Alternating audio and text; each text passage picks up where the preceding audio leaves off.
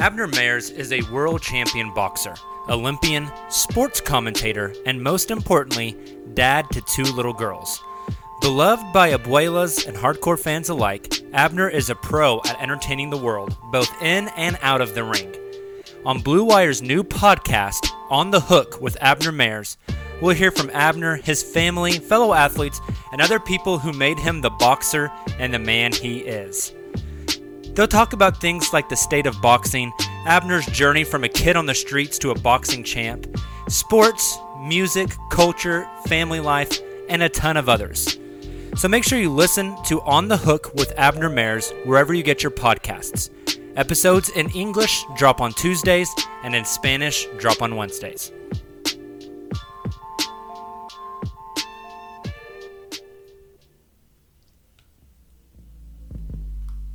What's up, guys? This is the Uncontested podcast, covering the Oklahoma City Thunder. This podcast is ran by Jacob, Nick, Justin, Taylor, and Kamiar. Listen to future episodes on your favorite podcast streaming service like iTunes or Spotify. And don't forget to leave a 5-star rating. This is Lou Dort. You're listening to the Uncontested. What is up? Welcome to the Uncontested podcast. We are part of the Bluewire podcast network and the official podcast of boomtownhoops.com. I'm your host for the evening, Jacob Kniffen, and joining me, not another uncontested host tonight, but we have a special guest, part of our Bluewire family, host and writer for BullsHQ pod. Welcome, Mark Karantzoulis, to the podcast. Mark, how you doing, man? Good, Jacob. How are you, mate? I'm doing well. I'm doing well, getting by, you know. So if you guys haven't already listened, I appeared on Mark's podcast, the BullsHQ, whenever the Bulls hired Billy Donovan. Mark and I had a great conversation. I really enjoyed hopping on. And I told him he had to repay the favor for me. So here he is, and here we are. We will be talking some Bulls and Thunder trades tonight, which I am very excited to see, Mark, if we can make a deal.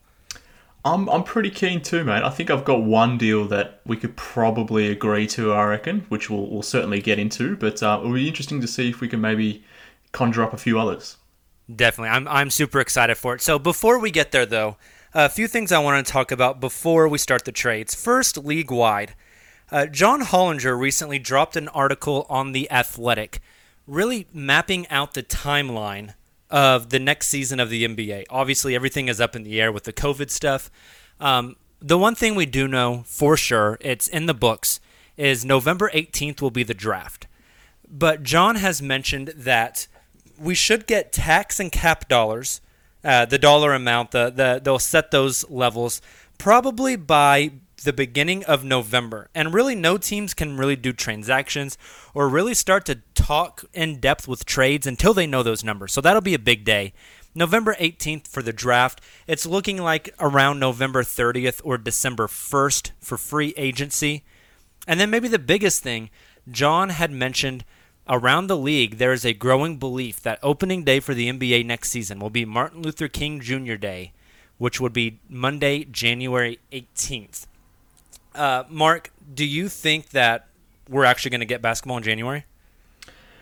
I want to say yes, and based on the timeline that Hollinger is sort of reporting on, we would assume that that timeline seems to make sense. It sort of follows the rumblings that have sort of been occurring from a number of outlets, I suppose, over the last few weeks. So I would hope so, but you know, based on the COVID world that we live in at the moment, it's hard to confidently say that yes, we'll be getting basketball in January, and you know what that looks like, how it looks like. Is there going to be fans in the stands?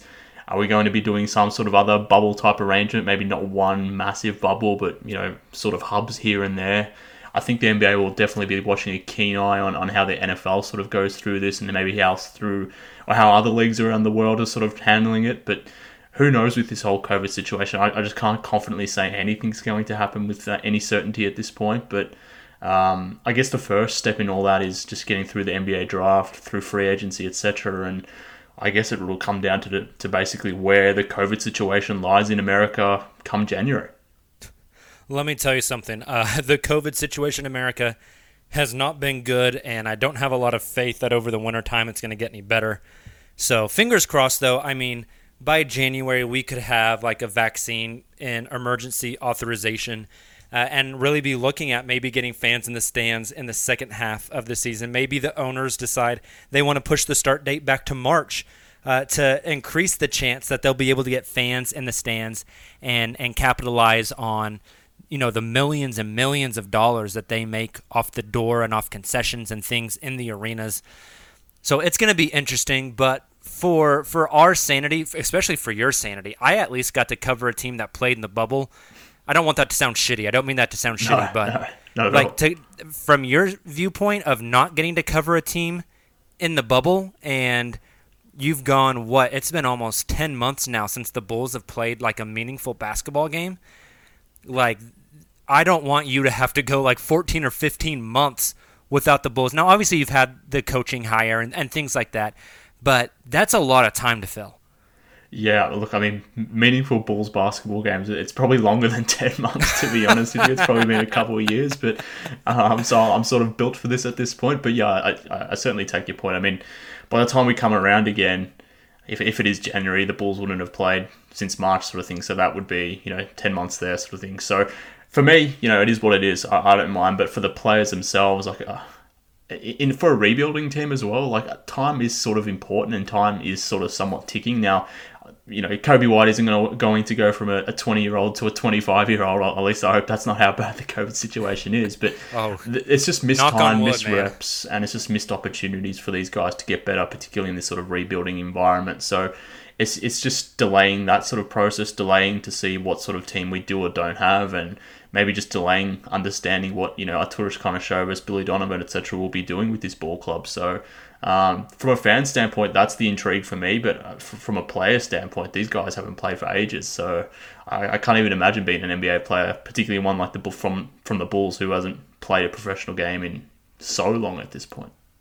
Yeah, definitely. I think you hit the nail on the head there with you got to get those game reps for those young guys, for the development, for the experience, for the confidence. You have to get those game reps, and going that long without those game reps, especially, I mean, obviously the bubble worked out the way it did. The bubble was awesome, but the bubble brought the best 22 teams down to Orlando, and those best 22 teams are teams with vets and that have experience. The teams that got left out, the Bulls, I think of like the Atlanta Hawks, teams like that are teams that are very young that probably needed that experience to play those games and didn't get it. So I wonder if that's going to set those teams back much. It's going to be fascinating to see moving forward. So for all of our sake, I hope we get basketball in January, even if it's fanless and it's just players playing in home markets but in empty arenas. I still hope we get basketball. So let's shift over to some Bulls talk, though, before we dive into these trades. Mark, you and I talked what feels like forever ago. I guess it was just a few weeks, though, about the Bulls hiring Billy Donovan. I came on your podcast the night that it happened, and we chatted about it. Now you've had some time to really dig in, to understand who Billy Donovan is. I'm sure the Bulls media up there has covered it extensively. Now that the dust has settled a bit, and I guess, did we ever get actual numbers on how much they're paying Billy and how long he's going to be there for? I believe it's a 4-year deal and it's $6 million per season. So in that way, I don't think it shifts too much from what he was on at the Thunder. So I was actually somewhat surprised, to be honest with you. I thought he would have got a pay bump given he was co-coach of the year based on the coaches awards, I guess.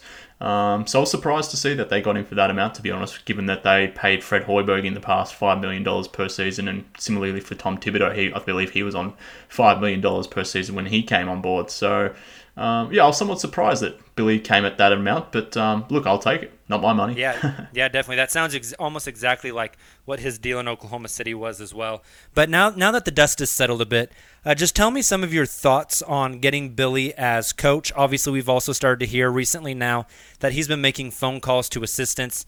What was it that he said that they are going to, quote, go in a different direction, I think, which is a really polite way to say you're fired. Yeah. But what are your thoughts now of Billy now that everything's kind of settled down? Well, look, going back to when he was hired, I suppose, and when we had our conversation, I was quite positive about the move at that point because I just assumed the Bulls were going to go down the path of hiring an unexperienced guy, someone, an assistant coach from another team to come in and sort of take this rebuild hopefully forward. And that's typically been their MO. They've always gone and brought in an assistant coach, whether it's Tom Thibodeau, whether it was Jim Boylan. Fred Hoiberg, I suppose, was outside of the NBA coaching circles, but it was a first-time hire, so to speak. So I just expected the Bulls to be hiring someone like Wes Unseld Jr., something like that. He was heavily touted to the role. Obviously had some a connection with Arturas Karnisovas. There was only 2 names linked to the Bulls job that had any sort of experience at all in terms of coaching in the NBA, and that was Kenny Atkinson and then Billy Donovan when he became available. And I guess the minute Billy did become available, I was pretty keen on landing him. I had no expectations that the Bulls would, just because I assumed he would be not interested in the job, but obviously he took the job. So I was pretty pleased about that fact that the Bulls have brought in an experienced coach, because I think that's just super important for where this team is at right now. We're going to year 4 of the rebuild. It's kind of a make or break. Like there's 2 ways this thing could go. They either continue building this roster, or they maybe tear it down and maybe start rebuilding again.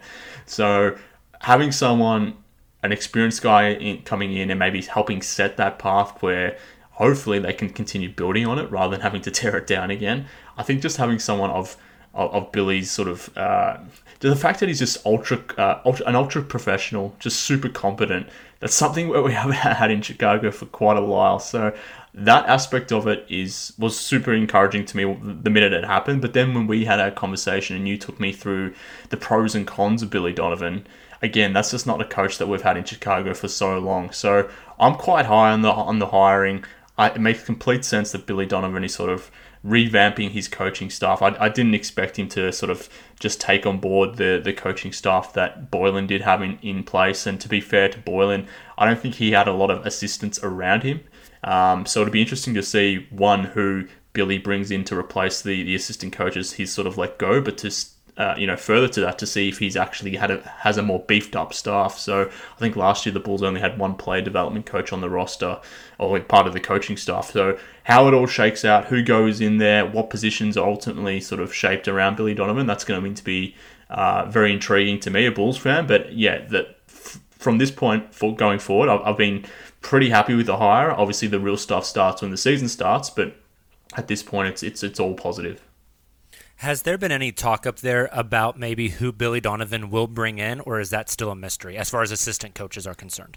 Look, I haven't seen anything being reported at this point. I don't think there's any. There hasn't been any names sort of connected to the job at this point. I guess one, I would assume maybe that Billy will talk to maybe Mo Cheeks, and obviously he was part of the OKC staff with him during Billy's time. So I would wonder if he might try to bring him over to Chicago. But in terms of specific names that have been linked to the roles, I think it's probably too early in the process at this point. There's been no real names connected from my vantage point that I've seen. So we'll see how it shakes out over the next few days. But at this point, I think it's all pretty fresh. Definitely. That was 2 names that I was going to mention. One of them you just said. The other being Brian Keefe, who is a longtime Thunder assistant. Actually left the Thunder for a while and went to New York to coach with Derek Fisher, if you remember those days when Derek Fisher was the coach of the New York Knicks. Yeah. And then came back to Oklahoma City. And Brian Keefe, I think, is starting to be seen as like a top assistant or a head coaching candidate in some coaching circles. So I would be interested to see if he brings Mo Cheeks or Brian Keefe up to Chicago, especially now that the Thunder are looking to hire a new coach who might want to bring his own guys in as well. So those guys might be kind of out there in limbo and willing to come up to Chicago with Billy should those offers be extended. So I think that'll be interesting to kind of keep an eye on. Mo Cheeks, hell of a guy. I absolutely love, from what I know about the guy, just he seems absolutely incredible. Kind of known as the guard whisperer here in Oklahoma City. He was the one that really worked with Russell Westbrook, had a great relationship with Chris Paul, and also had a really good relationship with Shai Gilgeous-Alexander. So with some of those young guards up there in Chicago, Mo Cheeks might be actually a really, really good fit. Yeah, correct. And it makes complete sense based on how OKC sort of shaped the roster last season. There are some synergies between the Thunder and the Bulls in that sense from a guard point of view. I mean, a lot of the scoring will be coming from the Bulls backcourt going forward, I would imagine, with Zach LaVine and Kobe White. So in that sense, yeah, it probably does make some sense. We'll see what Mo Cheeks wants to do, if who else Billy may be interested in. But yeah, that connection is obvious and makes sense for the Bulls. But we'll see if it makes sense for Mo Cheeks. Yeah, definitely. So, all right, well, let's move on. I want to talk a little bit about what you perceive the Bulls' goals next year to be. Obviously, this is, like you've mentioned, a rebuilding team with a lot of youth. Does have a decent blend of some veteran leadership there as well. I think there was high hopes for the 2019-2020 season that they just drastically underwhelmed with. But now with guys, young guys like Kobe White who are on the come up, obviously Zach LaVine is a certified bucket. What are the goals for the Bulls next season? Is it to push and make the playoffs in the East? Is it still just to develop those young guys, and if we don't make the playoffs, we'll get a lottery pick in the stacked 2021 draft? What do you think the Bulls are thinking about their goals for next season?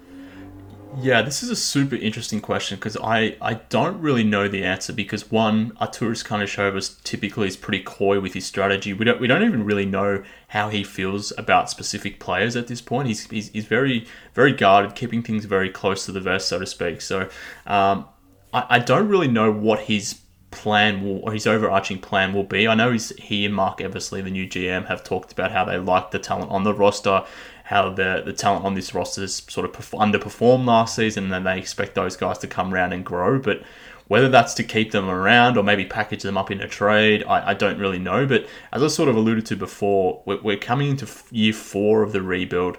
It's kind of make or break time. I mean, Zach LaVine has 2 years left on his deal. Lauri Markkanen has been in the league 3 years now. He's extension eligible.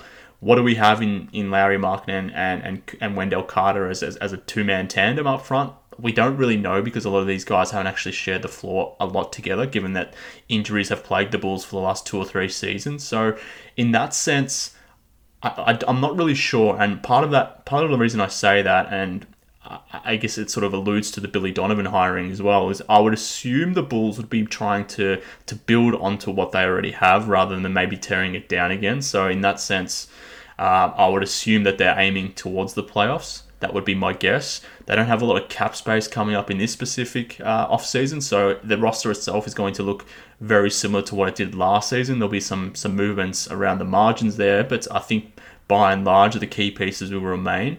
And I would imagine that's the case, particularly for someone like Billy Donovan. I don't believe he's coming here to coach a rebuild. That doesn't make sense to me, given obviously he left OKC and OKC maybe headed down that path. And like I mentioned before, the Bulls really have 2 avenues to go from going forward. Do they keep building or do they tear it down because maybe these players on the rosters aren't necessarily good enough? But I would lean to the Bulls maybe building on it. One, because they got Billy Donovan through, an experienced coach who probably wants to win now as soon as possible. And 2, I guess the biggest fear amongst Bulls fans going into this whole offseason was how ownership would be reacting to this whole COVID situation. And we just all assumed that they would be putting away their money, maybe even cutting costs here and there. And we didn't necessarily expect them to get someone like Billy Donovan paying a coach $6 million a season because an assistant coach from another team is significantly cheaper. And they have obviously committed to Billy Donovan. That's positive to see. That, as we sort of just talked before, Billy Donovan, he's reshaping his coaching staff. That's going to cost the ownership a little bit more money than what maybe would have been otherwise. And even getting through Arturas Karnisovas and Mark Eversley, that wouldn't have come cheap either. So it would appear that ownership is willing to pay some money here. I didn't expect that to be the case. They're forking out dollars. Billy Donovan probably wants to win as soon as possible. So I would assume the plan is develop the roster, hopefully get into the playoffs as a 7th or 8th seed. That would be my guess. As to whether that's with the current players on the roster or not, that remains to be seen. But I'm assuming they want to push this rebuild forward rather than maybe tearing it down again. Nice. So then let's talk about their offseason. Obviously, like you mentioned, new GM, not really knowing how he feels about certain players, what direction they're going to go. But I want to list off some of the free agents that Chicago has this offseason. And I want you to tell me if just, I guess, gut feeling, do you think that player is coming back to Chicago, or do you think the Bulls are going to part ways? First one, Chris Dunn. Yeah, this is going to be a really interesting one because I think Chris Dunn's value is probably somewhere in the vicinity of $6 to $9 million, somewhere in that range. He had a really positive defensive season, on offense less so, but he clearly established himself as one of the better perimeter defenders in the NBA. He just missed out on an all-defensive team. So in that sense, he has value as a backup guard who can just bring you, elite defense. But as to whether he will be in Chicago or not, that's interesting because I think the value that he will command on the market is sort of a similar type paycheck than what you might get from a contending team that has the mid-level exception on offer. So I probably lean at this point to Chris Dunn not being part of the Bulls roster next season. He wasn't part of the Bulls minicamp that the team has just gone through now, part of the scrimmages that the team is sort of going through, in part one because he has free agency coming up, but two, he's sort of still recovering from his knee injury from this season. So I would assume Chris Dunn is not part of the roster going forward next season, but I think a lot of that's going to be determined by what they do at the draft. If they take a guard, then less reasons to keep Chris Dunn around. But maybe if they go wing or big, then maybe they do keep him around. But I'll probably lean to them not doing so at this point. Okay, interesting. Yeah, I did not realize Chris Dunn is already 26 years old. Yeah, he's 27 in March, so he's essentially a finished product. I mean, there will be some improvements here and there, but he's not a 22-year-old, let's say. He's older than Zach LaVine. Wow, yeah, I did not realize that. That's surprising. Okay, next guy, Denzel Valentine. Yeah, this is another interesting one. Again, a one-sided player. Very capable on offense when given the opportunity. A very good catch and shoot player, a really good passer. Has his limitations, but I don't know how much of a role he will have going forward. It remains to be seen. He probably can fit on an NBA roster in certain situations. Very much is not a defensive player at all. One of the worst defenders in the NBA that I've seen. But I don't know. I can't imagine Denzel Valentine getting anything more than $3 or $4 million, something like that. Maybe even anything more than the vet minimum, to be honest with you. So I think there's a chance Valentine sort of sticks around. If Boylan was the coach, then I would say definitely not. Those two did not see eye to eye. But I think with Billy Donovan and this team not necessarily having many shooters around, then Valentine does have a place on this roster. But again, it'll come down to what they do at the draft. But at this point, I'll tentatively say that he sticks around for maybe 2 years on a cheap deal. Okay, awesome. And then the third one I wanted to talk about, Shaq Harrison. Yeah, this is again very interesting in what happens with Chris Dunn. I think what they do with Dunn will ultimately determine what they do with Shaq Harrison to a degree, because they are very similar players. Very good defensive players, ball hawks on defense, give you absolutely nothing on offense. And even though they're listed as point guards, 6'4" point guards, they're more so your shooting guard types in the sense that they can't really do anything off the bounce. You don't necessarily want the ball in their hands because they're not great decision makers. So they're not really point guards in that way. So if you keep Chris Dunn around for, say, $6 million, $7 million, whatever it might be, then it probably doesn't make sense to have Shaq Harrison taking up a roster spot when he can give you 70% of what Chris Dunn does, or vice versa. If you get rid of Chris Dunn, then maybe it makes more sense to keep someone like Shaq Harrison around. But ultimately, it will determine what they do with Chris Dunn. I think if they keep him, then Shaq Harrison's gone. If they don't, then maybe Harrison sticks around. Interesting. Okay, so it's almost going to be a one or the other type of situation then.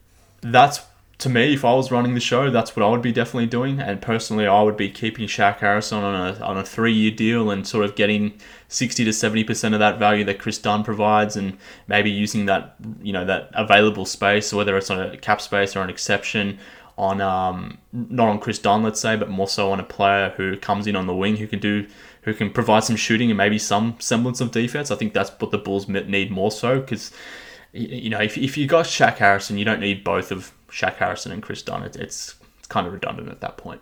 Yeah, it definitely makes sense. All right, well then that leads us to my last question before we move on to the trades. The Bulls are currently sitting at 4th in the NBA draft. You've kind of mentioned some of the things that this roster kind of needs to round out the team. What do you think they do with that fourth pick? Do you think they're pretty bought into making a selection there? Do you think there's a decent chance they try to trade the pick and maybe move back, or just trade out of the draft altogether? And if they stay at 4, who do you like them to take there? Yeah, look, I don't think they'll trade out. That seems, at least going back on how the Bulls have operated in the past, and maybe that's less relevant now given the change of management. But previously, they haven't really ever traded out of draft, so I don't see that being the scenario. Maybe even less so that they jumped up from 7 or 8th in the draft up to number 4. It would be a tough sell, I think, particularly for someone like Karantzoulis, who this will be his first real big play in terms of shaping the roster. So it would be a big call for him to trade out of it. So I don't see that happening. Maybe they try trading up, maybe they try trading down, but I think the most likely scenario is that they stick at number 4. And if they do, I would imagine they don't go big. Karantzoulis has talked about just wanting the best player available, and maybe he determines that the best player available at number 4 is Obi Toppin or James Wiseman or someone like that, which would be tough, again, for fans to swallow, given that the Bulls have sort of gone through a 3-year rebuild here, and 2 years out of those 3 years, the Bulls have used their number 7 pick on 2 traditionally sized bigs in Larry Markkinen and Wendell Carter Jr. So to have 3 of the 4 years that you've been in the lottery, being inside the top 7, and to use another pick on a big guy, that would be, for me at least, it would be tough to handle. We'll see what AK does, but I think that they need to at least consider fit. And now maybe fit and best player available in this instance cross over to some degree. They definitely need wings on this roster. I mean, the biggest issue with the Bulls last season was that they had no available wings really at all last season, because Otto Porter missed most of last season. Chandler Hutchinson, a former first-round pick, he's been very injury-prone through his 2 seasons. He was quite injured last season as well, which meant guys like Chris Dunn, Ryan Arcidiacono, Shaq Harrison, these sorts of guys that are 6'4" or under, they played a lot of time at small forward. We even had matchups where Ryan Arcidiacono was checking Giannis when we were matching up against the Bucks, which was... Giannis is like 2 of Ryan Arcidiacono. Yeah, exactly. So it's highly problematic, let's say. So the Bulls definitely need some wings to come through this team, whether that's Isaac Okoro, whether it's Devin Vassell, whether it's Denny Avdia. I don't know where AK will lean. I would assume he probably leans Avdia, just based on at least my impression of Avdia, that he's probably the most rounded of all those guys. He may not have an elite skill in any facet of his game at this point, but he can sort of do a little bit of everything. Whereas with Vassell or Okoro, you got some legitimate, I guess, issues or red flags that you maybe need to consider. So I think they definitely need to think about wings, and if it's not wings, then it has to be a guard, someone like, well, maybe LaMelo Ball. We'll see how it all plays out. Maybe he falls somewhat, but I don't know if he falls beyond the top 2 or 3 picks. I think that may be wishful thinking, but if it's not LaMelo Ball, then maybe it's someone like Killian Hayes. I think that may be a nice sort of backup option. So to me at least, they need to be thinking guards, or they need to be thinking wings. I'm not necessarily interested in the bigs in this draft. They're probably less relevant to the Bulls, but may make sense for some other teams. But yeah, again, we'll see. It's hard to know at this point because we just don't really know a lot about AK, how he wants to go through this whole thing, what type of play he prefers, all that aspect. We're kind of learning on the fly at the moment. Definitely. And you mentioned my 2 guys right there. I know my number 1 guy in this draft, the dude, like, you ask anybody who listens to the Uncontested, they will talk to you about how much of a man crush I have on Denny Avdia. And I know he's been mocked to the Bulls at 4 a lot, which makes sense. He can slide into that 3. He can play some small ball 4. I love Denny's game. Like you mentioned, he is such a rounded player. I think he can almost be like a point forward in a sense. But I wanted to ask you about LaMelo. Like, do you think the Bulls are high on LaMelo to the point where they would be like maybe willing to trade for and like a small asset to move up and maybe get Golden State's pick at 2 and take LaMelo? Again, tough to answer, because I would say the old regime would definitely not be into LaMelo at all from a character standpoint. Maybe someone like Karantzoulis is more prepared to take that risk.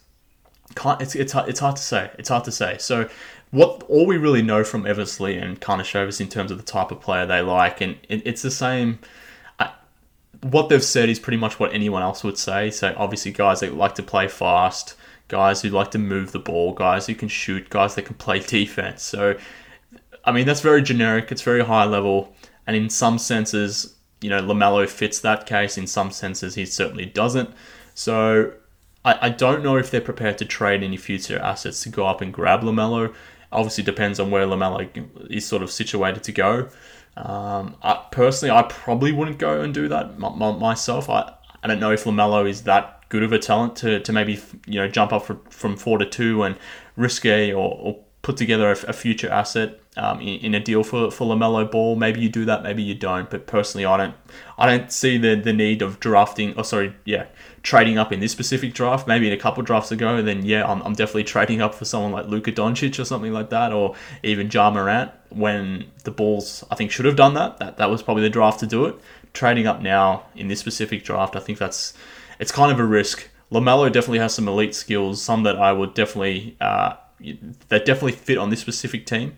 But I have my concerns about LaMelo Ball, and I wonder how Karnisovas feels about him too. So I think it's more likely that they stay at number 4 and maybe draft someone like Denny. I think that kind of makes sense. Definitely. And I think what I just said was maybe a little misleading. I told you I had 2 guys in this draft that I love. One of them was Denny, and then I asked you about LaMelo, which probably leads a lot of people listening to think that LaMelo was my other guy. LaMelo was not my other guy. I do not like LaMelo Ball very much at all. My other guy was Killian Hayes, and I think Killian would be awesome in Chicago. A lefty, he's drawing a lot of like Manu Ginobili style comparisons. He has that step back J. He can make all the passes. I think pairing a guy like Killian with Kobe White in that backcourt could be a hell of a lot of fun.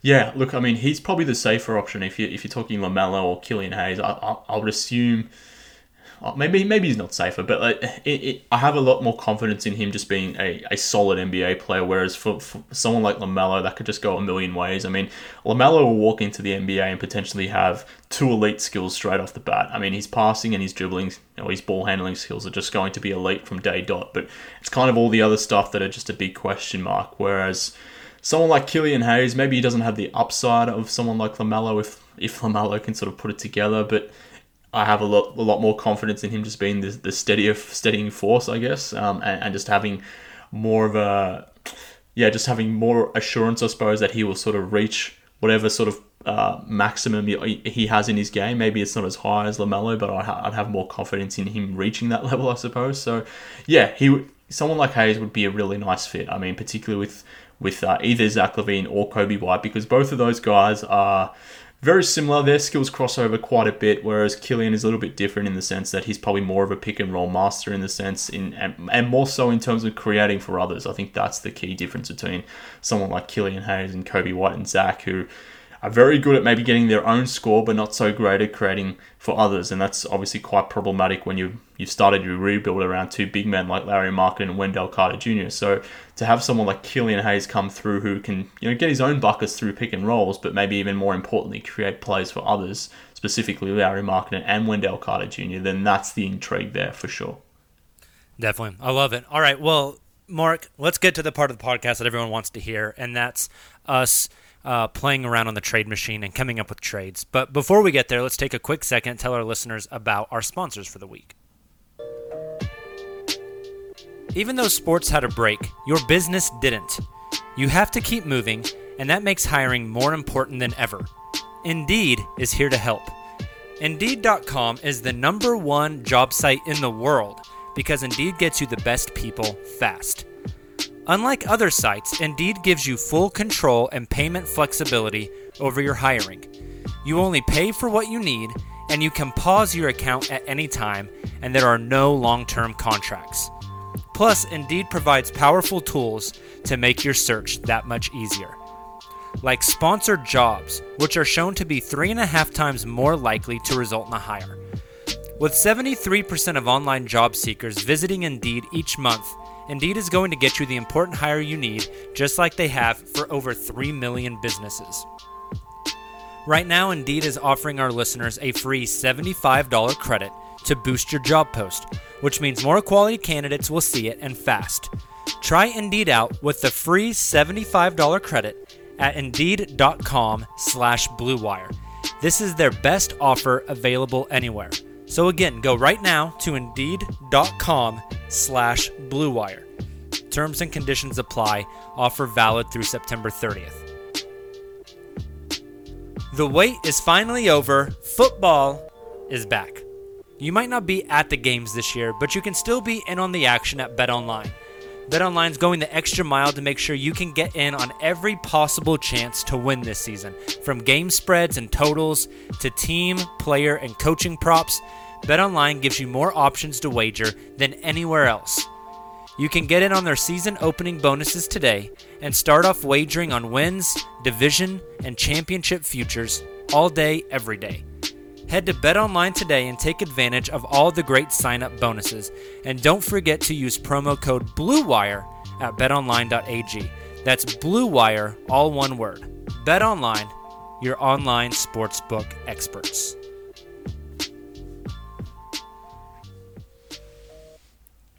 All right, it is time to jump into some trades. Lunchable! Trade? No way! I'll trade you my level 2 Magikarp for your Charizard. Deal. It's a disaster. Take trading, disaster. So, Mark, I think we start off with the biggest one here, which is probably discussing if there's any way to get Chris Paul to the Bulls. Do you think that's fair? I think that's where we have to start, mate. That's the one that makes most sense to me. Okay, perfect. So let's do it then. Obviously, the big thing for the Thunder is the size of Chris Paul's contract. Owed $41.3 million next season. The Bulls are going to have to match within 125% of that. And you and I talked about this whenever I came on your podcast to talk about the hiring of Billy Donovan. But there's some interesting crossover here. Chris Paul obviously has a very good relationship with Billy Donovan. If Billy pulls, like we mentioned earlier, maybe a Mo Cheeks from Oklahoma City up to Chicago, Chris has a good relationship with Mo Cheeks. Also, Chris would come to Chicago not only to elevate that team, because Chris is really damn good, but also to mentor the young guys, specifically Kobe White, who Chris Paul has a relationship with, as Kobe White played on Chris's AAU team as before, Kobe obviously got to college. So there's a lot of interesting crossovers there. So I think that makes a Chris Paul deal to Chicago pretty interesting. Look, 100%, and you were preaching to the choir because I am a Chris Paul homer. I love the man, so I would definitely like to see this happen for the reasons you stated, but even expanding on that, I mean, like I said before, this is year 4 of the Bulls rebuild, and this is going into year 4 where the team just hasn't really had a credible point guard option, and like I said before, this is a team that sort of started its rebuild around 2 young big men, and those 2 young bigs who are always going to be highly assisted type players in terms of them scoring their own baskets. They just haven't had a point guard who can necessarily set up the ball for these guys. And we've had Chris Dunn come through as point guard, Jerry Grant, Cameron Payne. I mean, there's probably others that I kind of hopefully have erased from my mind who have definitely had zero impact on this team. But I just can't imagine being a player like Larry Markkinen or Wendell Carter trying to find my way in the league, trying to find my way within an offense, whilst also playing with a backcourt that kind of doesn't know what it's doing. So in that sense, Chris Paul would just be a massive upgrade from an IQ standpoint for the Bulls on the floor, because this team just more generally just hasn't been a smart basketball team for quite some time. So to get in a player like Chris Paul, who is arguably the smartest player in the league, like you said, has relationships with someone like Kobe White, which is very, if Kobe's going to be someone that's part of the Bulls' plans long term, then that mentorship would be huge. To me, it just makes complete sense. I know some Bulls fans have reservations based on Chris Paul's contract and the fact that would probably take the Bulls out of the running in the 2021 free agency pool, where players like Giannis, Kawhi, Paul George, etc. may or may not be available. I understand their perspective as to why you wouldn't want Chris Paul and maybe to sort of take up that cap space. But for me, again, maybe I'm biased, but I think the first step here needs to be just establishing the Bulls as some sort of professional-looking team, and doing so without an actual point guard in the backcourt, one that can sort of orchestrate the entire offense. Then it's kind of hard to ask this Bulls team to be a true credible threat to maybe make the playoffs. And like I said before, Kobe White and Zach LaVine, there's a lot of crossover between those guys. They are high-scoring guards, don't necessarily create well for others, and it's just a problem in more generally schematically of how the Bulls have sort of built this team up until this point, where someone like CP3, based on how good he was this season, he could maybe unlock this team to a degree. So it makes sense, and I think the Bulls actually have some pieces here on their specific roster to make this trade sort of happen as well. Definitely, and all that, not even mentioning just the overall leadership aspect of Chris Paul. I know I kind of preached to you on the BullsHQ pod about just the leader that Chris Paul is. Like, man, after how successful the bubble is, I tweeted this the other night. Put Adam Silver and Chris Paul on the presidential ticket on November 3rd. I'll vote for them in a heartbeat. I mean, just Chris is an absolutely incredible leader. I think not only bringing that IQ and that democratic form of basketball to Chicago, but just being the leader in the locker room for that team. Somebody that everybody rallies around and knows, like, this is the guy that's going to take us where we want to get. In my viewpoint, if the Bulls trade for Chris Paul, I have a very, very hard time seeing them not making like the 6 or the 7 seed in the Eastern Conference playoffs next season. I just think he's that good. I would kind of agree, and that would be the one time in the last how many years where I'd be actually confident in the Bulls actually taking that step forward and not from feeling silly about making such a prediction, where I've maybe in the past I have made such a prediction and felt a little bit silly, 10, 20 games into the season, realizing that this team isn't winning 35 games or coming anywhere close to it. But with someone like Chris Paul, I think he would unlock the rest of the roster, because Zach LaVine could sort of get back off the ball a bit. He wouldn't have to then maybe dominate the ball like he has in the past. So his usage could still remain so high, and he could still finish off plays. But in terms of him having to create all the plays, that just unburdens him, and maybe his game goes to another level. I mentioned Larry Markkinen before, Wendell Carter, but you could even play some 3-guard lineups like the OKC Thunder did this season with CP3, and maybe there's less defense between a CP3, Zach LaVine, and Kobe White sort of trio versus one with CP3, Dennis Schroeder, and SGA. But you could still do that. You could still try that. You could still experiment with that, and that would be interesting. Particularly, like I mentioned before, the Bulls don't really have a ton of wings on this specific roster at present. So there's that synergy between the Bulls and Thunder too. The fact that the way the Thunder sort of got around that was to play those 3-guard lineups. Obviously, Lou Dort came on big towards the back end of the season, but that again is another appeal to me. Like, I've always been a big proponent of playing multiple guard lineups. That's something that I just generally believe in. Having someone like Paul sitting next to Zach LaVine, maybe bring Kobe White off the bench, and at times have them all playing together. I think that would be really interesting.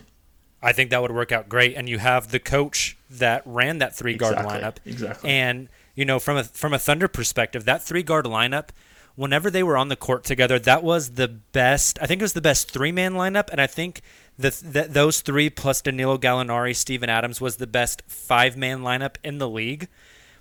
Incredibly clutch, and the thing was, it's not like the ball was zipping around the court because you had 3 guards out there. They were very, very good at attacking and kicking and getting one of those 3 guards in a mismatch and then letting them work. Whether it be a big being on Dennis Schroeder who can just blow right by them, whether it be Chris Paul being able to get somebody in the mid-range, or Shai Gilgeous-Alexander being able to use his slithery, like, kind of unorthodox moves to the rim. They didn't have a lot of assists in that sense, but they were able to create mismatches and then exploit those mismatches time and time and time again.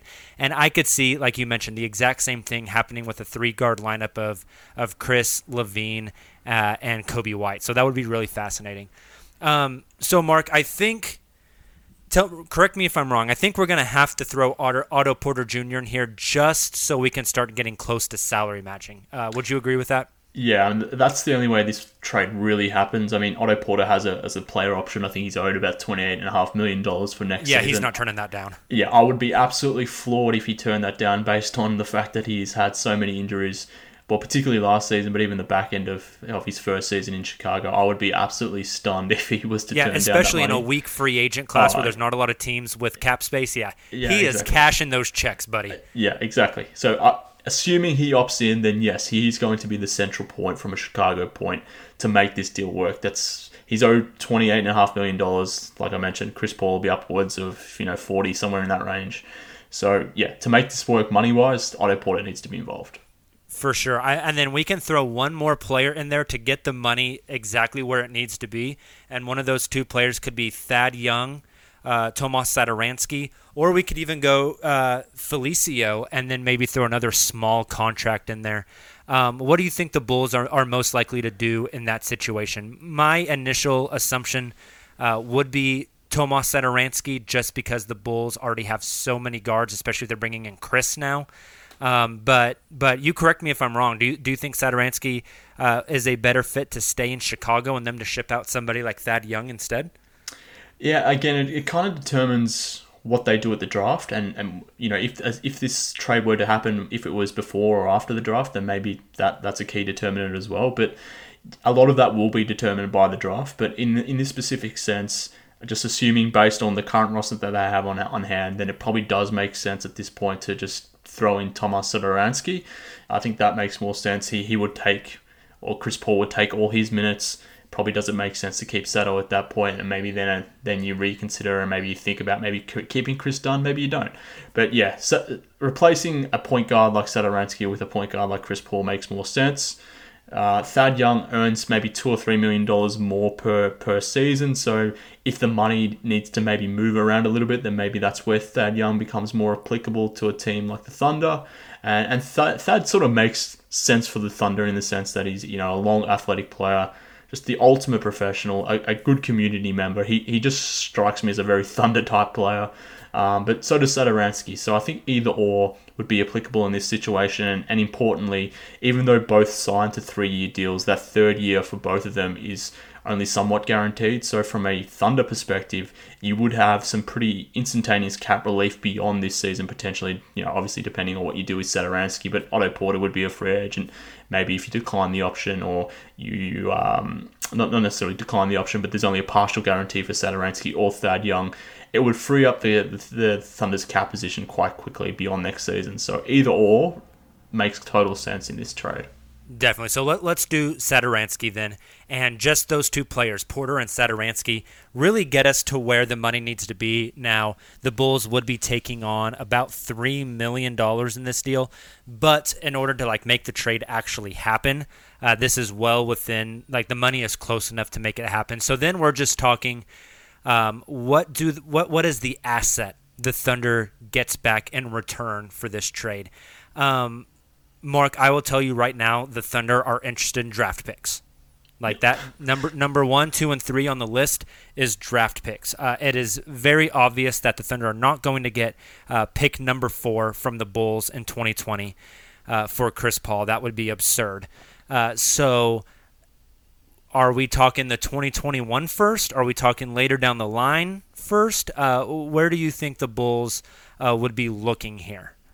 Well, look, the Bulls have all their first-round picks going forward, so there's no issues of owing picks elsewhere that maybe you have to delay it until 2025 or something like that. So in that sense, it could be as early as next season. Like you rightly said, it won't be this number 4 pick. That's probably too much to throw in for a trade for CP3. But, whether it's a future pick, 21, 22, that remains to be seen. But I would be interested in maybe throwing that pick in, assuming it has some sort of protections on it.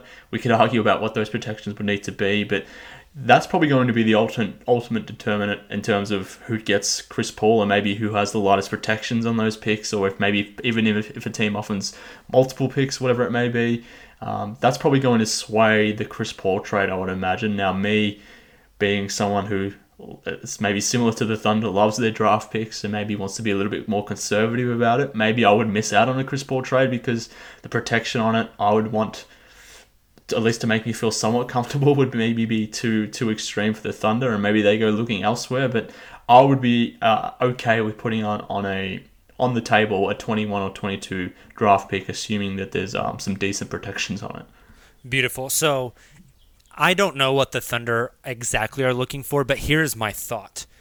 The 2021 class is loaded. Yeah. And especially the top-end talent in that draft. I mean, there's people already saying that this 2021 draft might be one of the best drafts in the past 20 years. one of the most prized and coveted players in 2021, Cade Cunningham, actually playing his college ball about 60 minutes away from the Chesapeake Energy Arena. And I can promise you that Sam Presti is going to have a hotel room in Stillwater, Oklahoma to watch Cade Cunningham play all season long. Now, the Thunder have their own pick in 2021. They also have the better of the two picks. Well, technically, they get the two of the best. How do I word this? The two picks that are the best of the following three: the Thunder pick, the Miami pick, and the Houston pick. My assumption is that the Thunder pick is going to be pretty good because the Thunder are going to suck next year because they want to trade away everybody. And then I would think that Houston probably has a worse regular season than Miami. Number one, because Houston's older. Number two, because Miami plays in the East. And so I think the Thunder are going to end up with their own pick and Houston's pick next season. If they could also get a protected 2021 from the Bulls and use all three of those picks in 2021 to trade up to possibly get the number one overall pick or a number two overall pick, I think that's where the Thunder get the star of the future. So far this deal is Chris Paul for Satoransky and Otto Porter Jr. How do you feel about throwing the Bulls' 2021 pick in this deal, top 10 protected? Yeah, I guess my biggest concern, and you mentioned Cade Cunningham, and I think this is kind of the irony of the Bulls situation, is that they may be trying to look at to progress at a time when maybe this is the right season to maybe go full-on tank, like the Thunder are doing. Like, the Thunder have timed this pretty perfectly in that sense. So the Bulls really need that type of talent, the one that can take their franchise forward, and Cade Cunningham appears to be that type of player, which makes sense why the Thunder maybe are keen on rebuilding, and if he is the guy, then that would be a pretty damn good prize. So I guess my concern would be that maybe the Bulls, I don't know, maybe they get to a point where they maybe fall either side of that, and maybe for whatever reason their pick was to jump up in the top 2 or 3, and then you lose that chance of Cade Cunningham. So maybe 10's maybe a bit too light for me, and maybe I was thinking lottery protected, something like that. It's very, very close, but it's obviously the difference between 10 and 14. But you may be able to twist my arm, I suppose. So what if? And I know we're trying to look at this like realistically from the front office perspectives. Yeah. But just from you and I acting like we're the GMs. Which, God, that would be nice. I would like that pay increase. What if I just split the difference with you and we say top 12 protected? See, I'd be more inclined to have like a cascading type protection beyond the years, so to speak. So, in this 2021, it's maybe a lottery protected. 2022, maybe it's top 10 protected. Beyond, and then it's a top 8 protected, top 6, whatever it might be, something like that. Then maybe just committing to the pick landing in 21. That would be my, I guess, rebuttal. But you could maybe talk me into top 12. I think that's probably that's probably more an option. That's probably more relevant to the Bulls situation. I don't know if they're going to make the playoffs. If they do, then they probably fall in that 10, 11, 12 range. Or sorry, if they don't, then they fall in that 10, 11, 12 range. So it's kind of borderline. Ultimately, it will depend on what AK sort of has plans in terms of further moves, and that's something that they would have to be thinking when making a trade for like Chris Paul.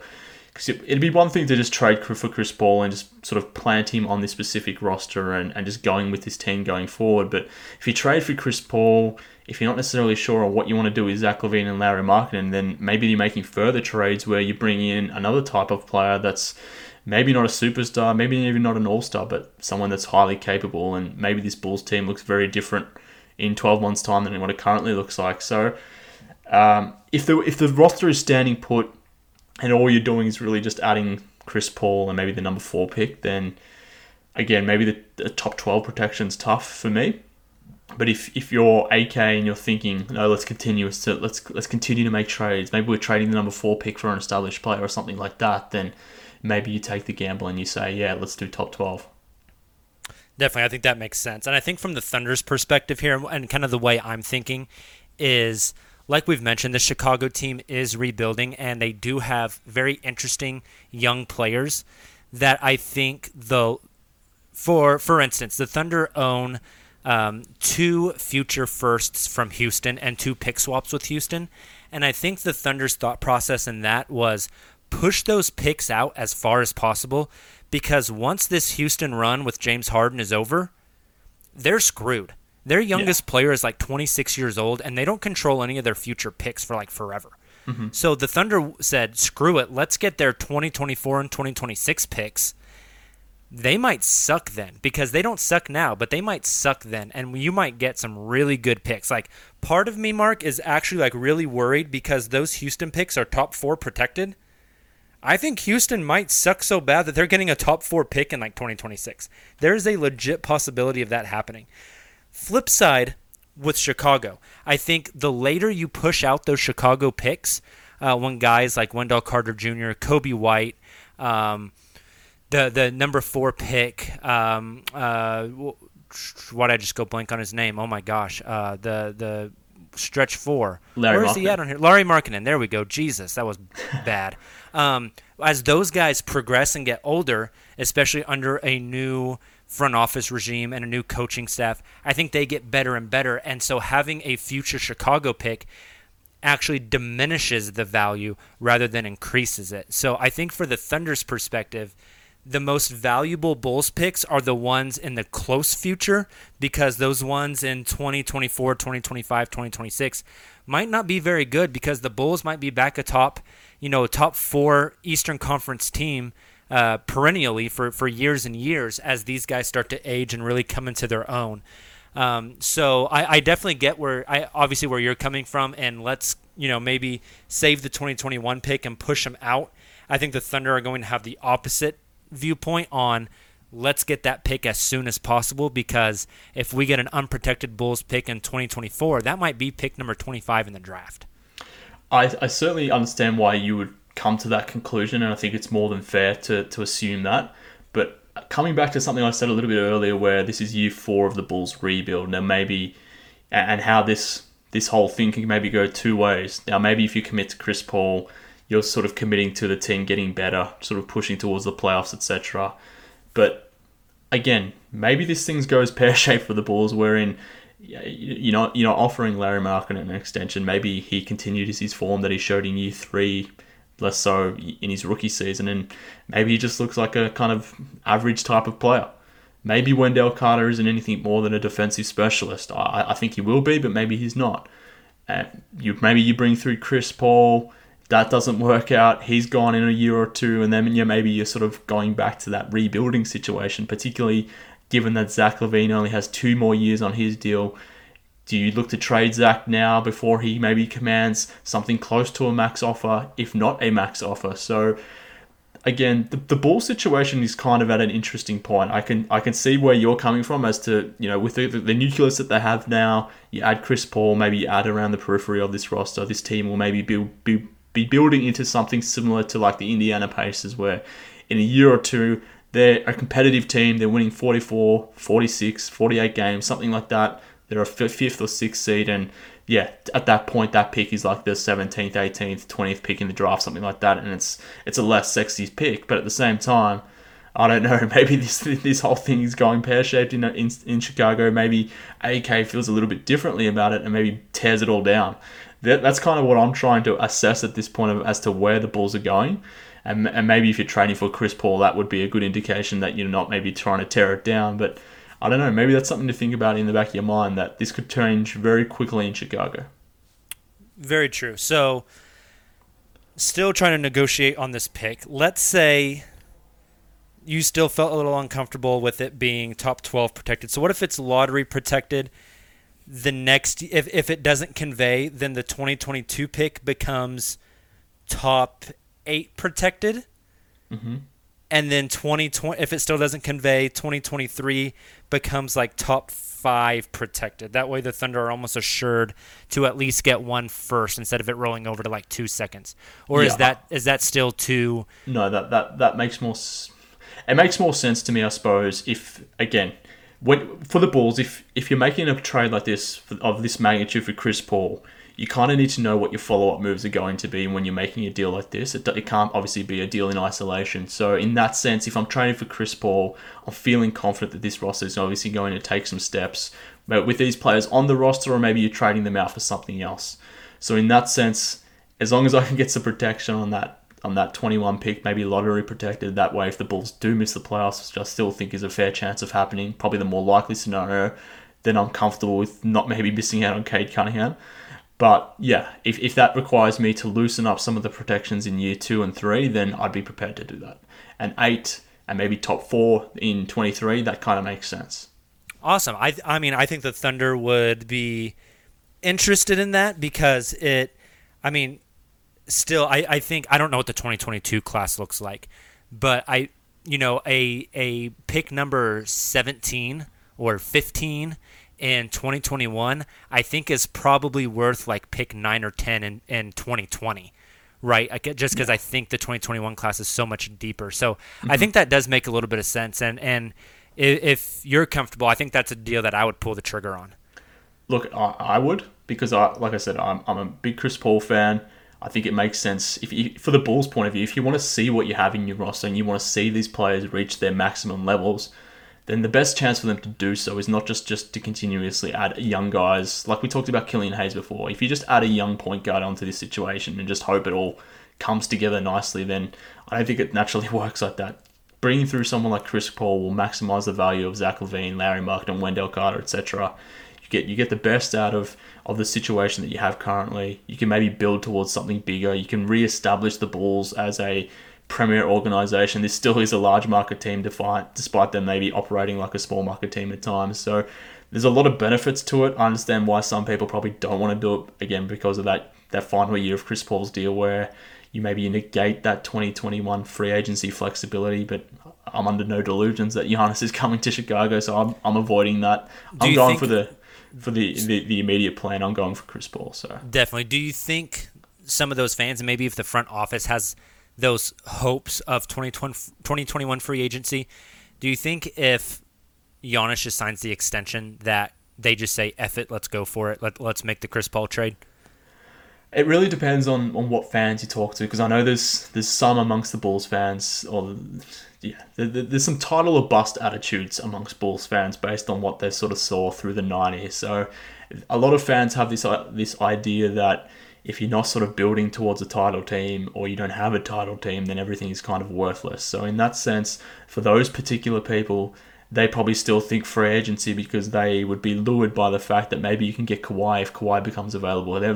If he doesn't take his player option up with the Clippers, maybe Kawhi's available, someone else, whoever it may be. So I think there would still be fans amongst the Bulls community that would still be interested in playing with the whole free agency game, because that, I guess, gives you some hope that maybe you get through a Kevin Durant and Kyrie Irving type sweepstakes where you just add 2 max guys to this type of roster, and then there you go. There's your title contending team. Again, I'm probably more conservative, and I don't expect that to occur. So that's why I'm more malleable to that situation. But yeah, in that particular instance, if Giannis were to maybe re-up with the Bucks for whatever that may be, a 1+1, 2+2, or whatever the deal looks like, then maybe some will come back to thinking, yeah, okay, let's trade for someone like Chris Paul, or if it's not Chris Paul, someone else. But I still think there will always be some level of or sub-segments of our fan base, particularly with the new front office now, who think, no, let's keep playing the free agency game, particularly with AK on board. We'll swing we'll swing a big free agent, and we'll finally land that big free agent in Chicago. Very good. So, any other trades you want to discuss? Anything that you had on your mind before we get out of here? Look, I don't think so, because to be fair, I think the only other player that I'd probably be interested in from an OKC point of view is probably SGA, and I would assume he's pretty damn untouchable at this point. Yeah. Sorry, bud. We're not discussing that one. Yeah, exactly. But I mean, look, he would be perfect next to someone like Zach LaVine. But yeah, Shea fits almost anywhere, man. He does. He's so versatile. It's incredible. He's going to be just exceptionally good. So I can understand why the Thunder would obviously not want to part with him, particularly if you head down the path of a rebuild. He's exactly who you want to keep around. Lou Dort is just money for OKC, so I can't imagine them ever wanting to part ways with him, particularly for what the Bulls have. So just looking at the rest of the roster, it probably doesn't make sense. I mean, Gallinari, who even knows if he's with the Thunder next season, doesn't really make sense for the Bulls to go after Schroeder because there's a lot of crossovers between him, Levine, and Kobe White. I was about to say, he's very similar, yeah. Yeah, so I don't really see a deal that makes sense at this point. So it really is, something that I guess the synergy here is Chris Paul, Billy Donovan. Does that make sense? Can the Bulls strike a deal? Maybe they can because they have the outgoing salaries to make it happen from a tax relief standpoint, or just reducing the overall salaries for the Thunder. Maybe if we throw in a pick that makes sense, then a deal makes sense. But ultimately, like I said before, it will come down to which team is prepared to give up more from a draft capital standpoint to land Chris Paul. Me, I'd be a little bit conservative about it, but maybe there's a team like the Knicks out there who are prepared to throw out, number 8 in this draft, and maybe a future pick or something like that. I would love it. Okay, well, so you mentioned Shea's name, and I shot you down. So here's your chance to shoot me down. But if you want to discuss deals for either of these two assets, I would legitimately be interested in seeing if we can form some sort of deal. Let's start with an asset we've already discussed, that number 4 overall pick. Mm-hmm. Taking Shea off the board, but making future picks that the Thunder have available. Do you think there's any interest at all in trading that number 4 pick? Yeah, that's a tough one. I mean, look, the Thunder have just a million picks coming their way. Picks like you mentioned before. You mentioned Houston, and in 2024, 2025, maybe even sooner, the Houston situation looks kind of bad. So in that sense, those picks may have more value at that point than a pick number 4 in this specific draft. Now, I'm not necessarily a draft head. I don't really know what the 2023, 2024 class, etc. may or may not look like. So for me, I'm probably not interested in those picks just yet. Maybe when it's closer to that time, I'll have more interested in it or have more envy to how the Thunder are building. And I already do have a lot of envy as to how Thunder are going about it. I mean, Sam Presti's a genius. But at this point, I probably wouldn't be interested in any of those picks again because I'm somewhat conservative. And from a Bulls standpoint, we've been quite burnt from picks that have sort of protections on them or owed or have swaps on them in the past. I mean, we were waiting for years and years for the Bobcats pick, for the Sacramento Kings pick, and for years we were sort of fantasizing about what those picks may or may not eventuate into, and they didn't really eventuate into anything. So there's a lot of promise around future picks, and I've been burnt with those, so maybe I'm a little skeptical at this point. So I probably am not doing a trade for number 4 for a future pick at this point, but maybe I'm foolish for thinking that. No, that's totally fine. And I think that's really interesting. Those future picks, they could be anything. Yeah. And then once they actually come to fruition, a lot of times they're not as good as what you hoped they would be. And so that's why I'm fascinated with the Thunder's, treasure trove of future firsts. When does Presti strike on those? When do they have the most value? Is that those Houston picks, do they have more value now than they maybe will on draft night? And is it better to trade those picks whenever it could be anything versus waiting to find out what it's actually going to be, and rolling the dice a little bit? It's the asset management for the Thunder over the next few years is going to be incredibly fascinating to see. Do they select players with these picks? Do they trade future picks to move up in earlier drafts or to go get another young player? Just the balance of all that is going to be really fascinating, I think, to try to decide when you capitalize on that asset. With that being said, the other asset that the Bulls have that I wanted to discuss to see, is there any sort of trade we can strike? I have a big man crush on Wendell Carter Jr., and I want to know what it's going to take to get him away from Chicago. Well, I mean, so do I. I mean, Wendell is probably my favorite player on this roster at this point. I don't love any of the current Bulls at this moment. I don't have an affinity to any of them. But if there is one that I do, it is probably Wendell Carter. Ryan Arcidiacono is the other one, but I'm assuming you don't want him in a deal. But Wendell Carter Jr., it's an interesting situation because obviously the Thunder have Steven Adams. He's probably not here. He's not your long-term center, obviously, so I'd understand why you'd be interested in Wendell. I mean, building a defense around Wendell and SCA is just kind of unfair. That would be nasty good and just so versatile. My interest in maybe dealing Wendell Carter will maybe be determined by what the Bulls do at the draft. If they were to change or to draft a big, then maybe I'm more inclined to maybe thinking about trading Wendell Carter. But at this point, what are you prepared to offer, I suppose? Because he's just so key to me for this specific Bulls team, because if you think about Zach LaVine, Kobe White, Larry Markkinen, there's not a lot of defense between those three guys, and when Wendell kind of plays, this Bulls defense looks somewhat respectable. You take him off and man, does it go bad pretty quickly, and I do think he has a lot of untapped potential offensively as well. So you're going to have to offer me something pretty good, because I think Wendell for this specific Bulls team is just so important. Definitely. So I'm on the trade machine right now. Let me cook up some bullshit real quick and send it your way and see what you think. Thunder fans might hate me for throwing this together, but you know what? That's okay. What if we did... Is this going to work? This will work. Okay. The Bulls are actually saving $4 million in this deal. So I don't know if that means anything to you. What if the Bulls send over Otto Porter Jr. and Wendell Carter? The two juniors, Otto Porter Jr. and Wendell Carter Jr. In return, they get the Thunder's first rounder in 2020, which is pick number 25. They get a player that Thunder fans absolutely love and have a lot of hope in Darius Bazley. Can play the 3, the 4, actually played a little bit of 5 this year. And then we will also send you to keep that defense up high and let you battle with guys like Joel Embiid in the Eastern Conference. We'll send you Steven Adams. I will have to respectively decline on that one. I mean, how long do you think Steven Adams has left? That's a great question. Because he's not old, but he doesn't move well either.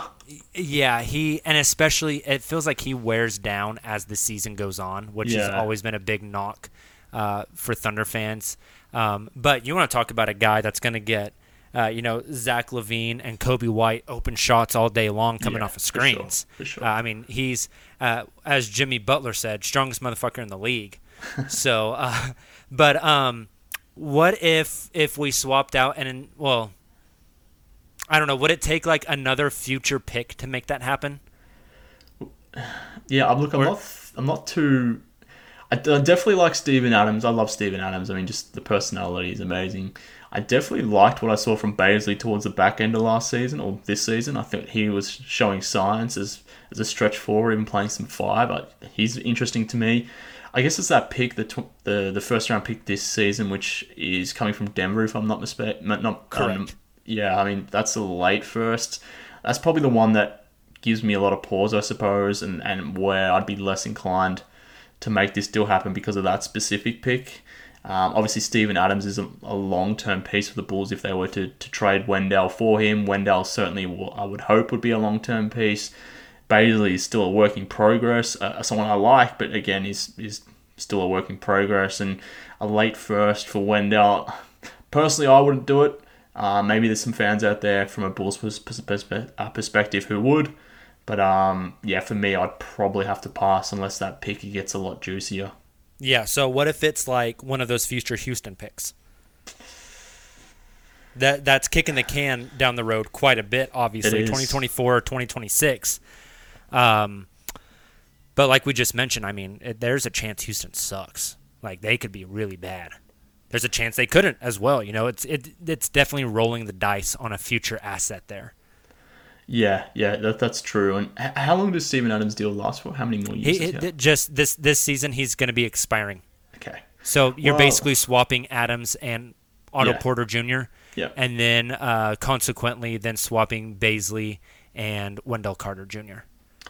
Yeah, look, and for that reason, if that's the case, and then that opens up free agency, then again, I'm sure there's a lot of fans that would be into that, because then that gives the Bulls that option of being a free agency player in 2021. Particularly if that's the case with Steven Adams' contract. So in that sense, I know a lot of fans would be interested in it. Me, I probably have to say it's no still at this point. Again, coming back to what I said before, at this specific point in time, those Houston picks don't look... Well, they look very intriguing, but I don't know what the value of them might be. Maybe I feel very differently about those Houston picks in sort of 12 months' time when maybe things go pear-shaped in Houston.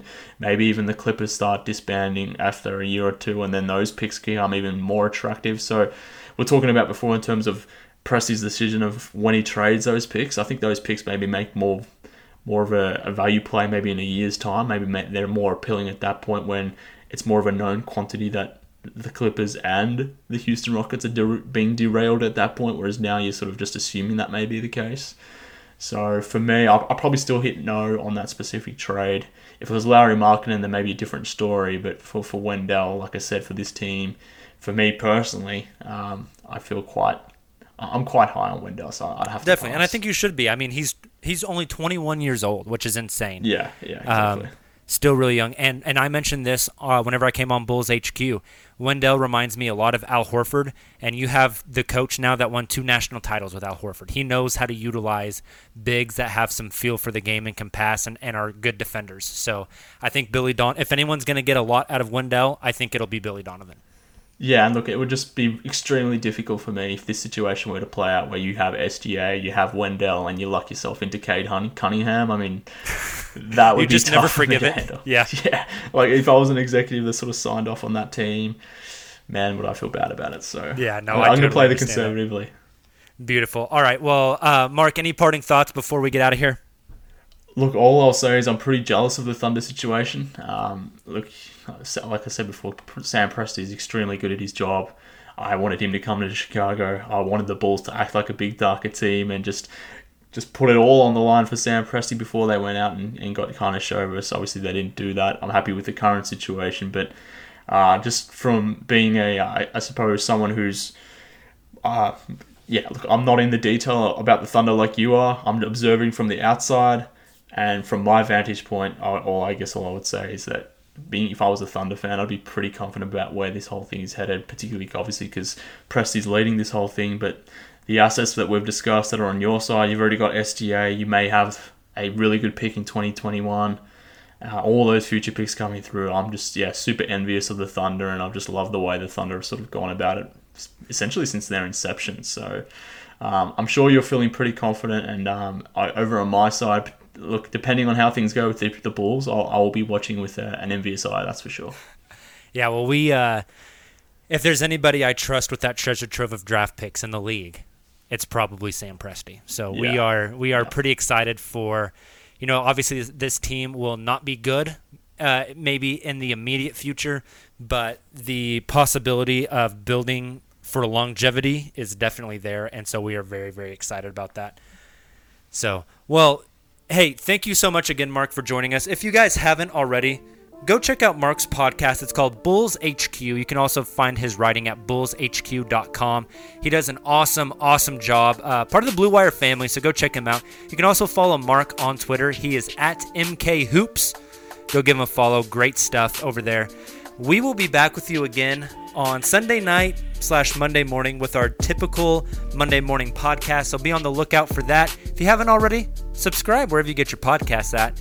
That way you can just get that episode downloaded immediately. You won't have to search it out. Leave a 5-star rating whenever you go to subscribe as well. That would mean a huge deal to us. Thanks again for Mark for coming on the show. Again, go give him a follow on Twitter at MKHoops. You guys have a great rest of your week. Please wash your hands, wear your masks, stay safe out there. We will talk to you soon. Thunder up.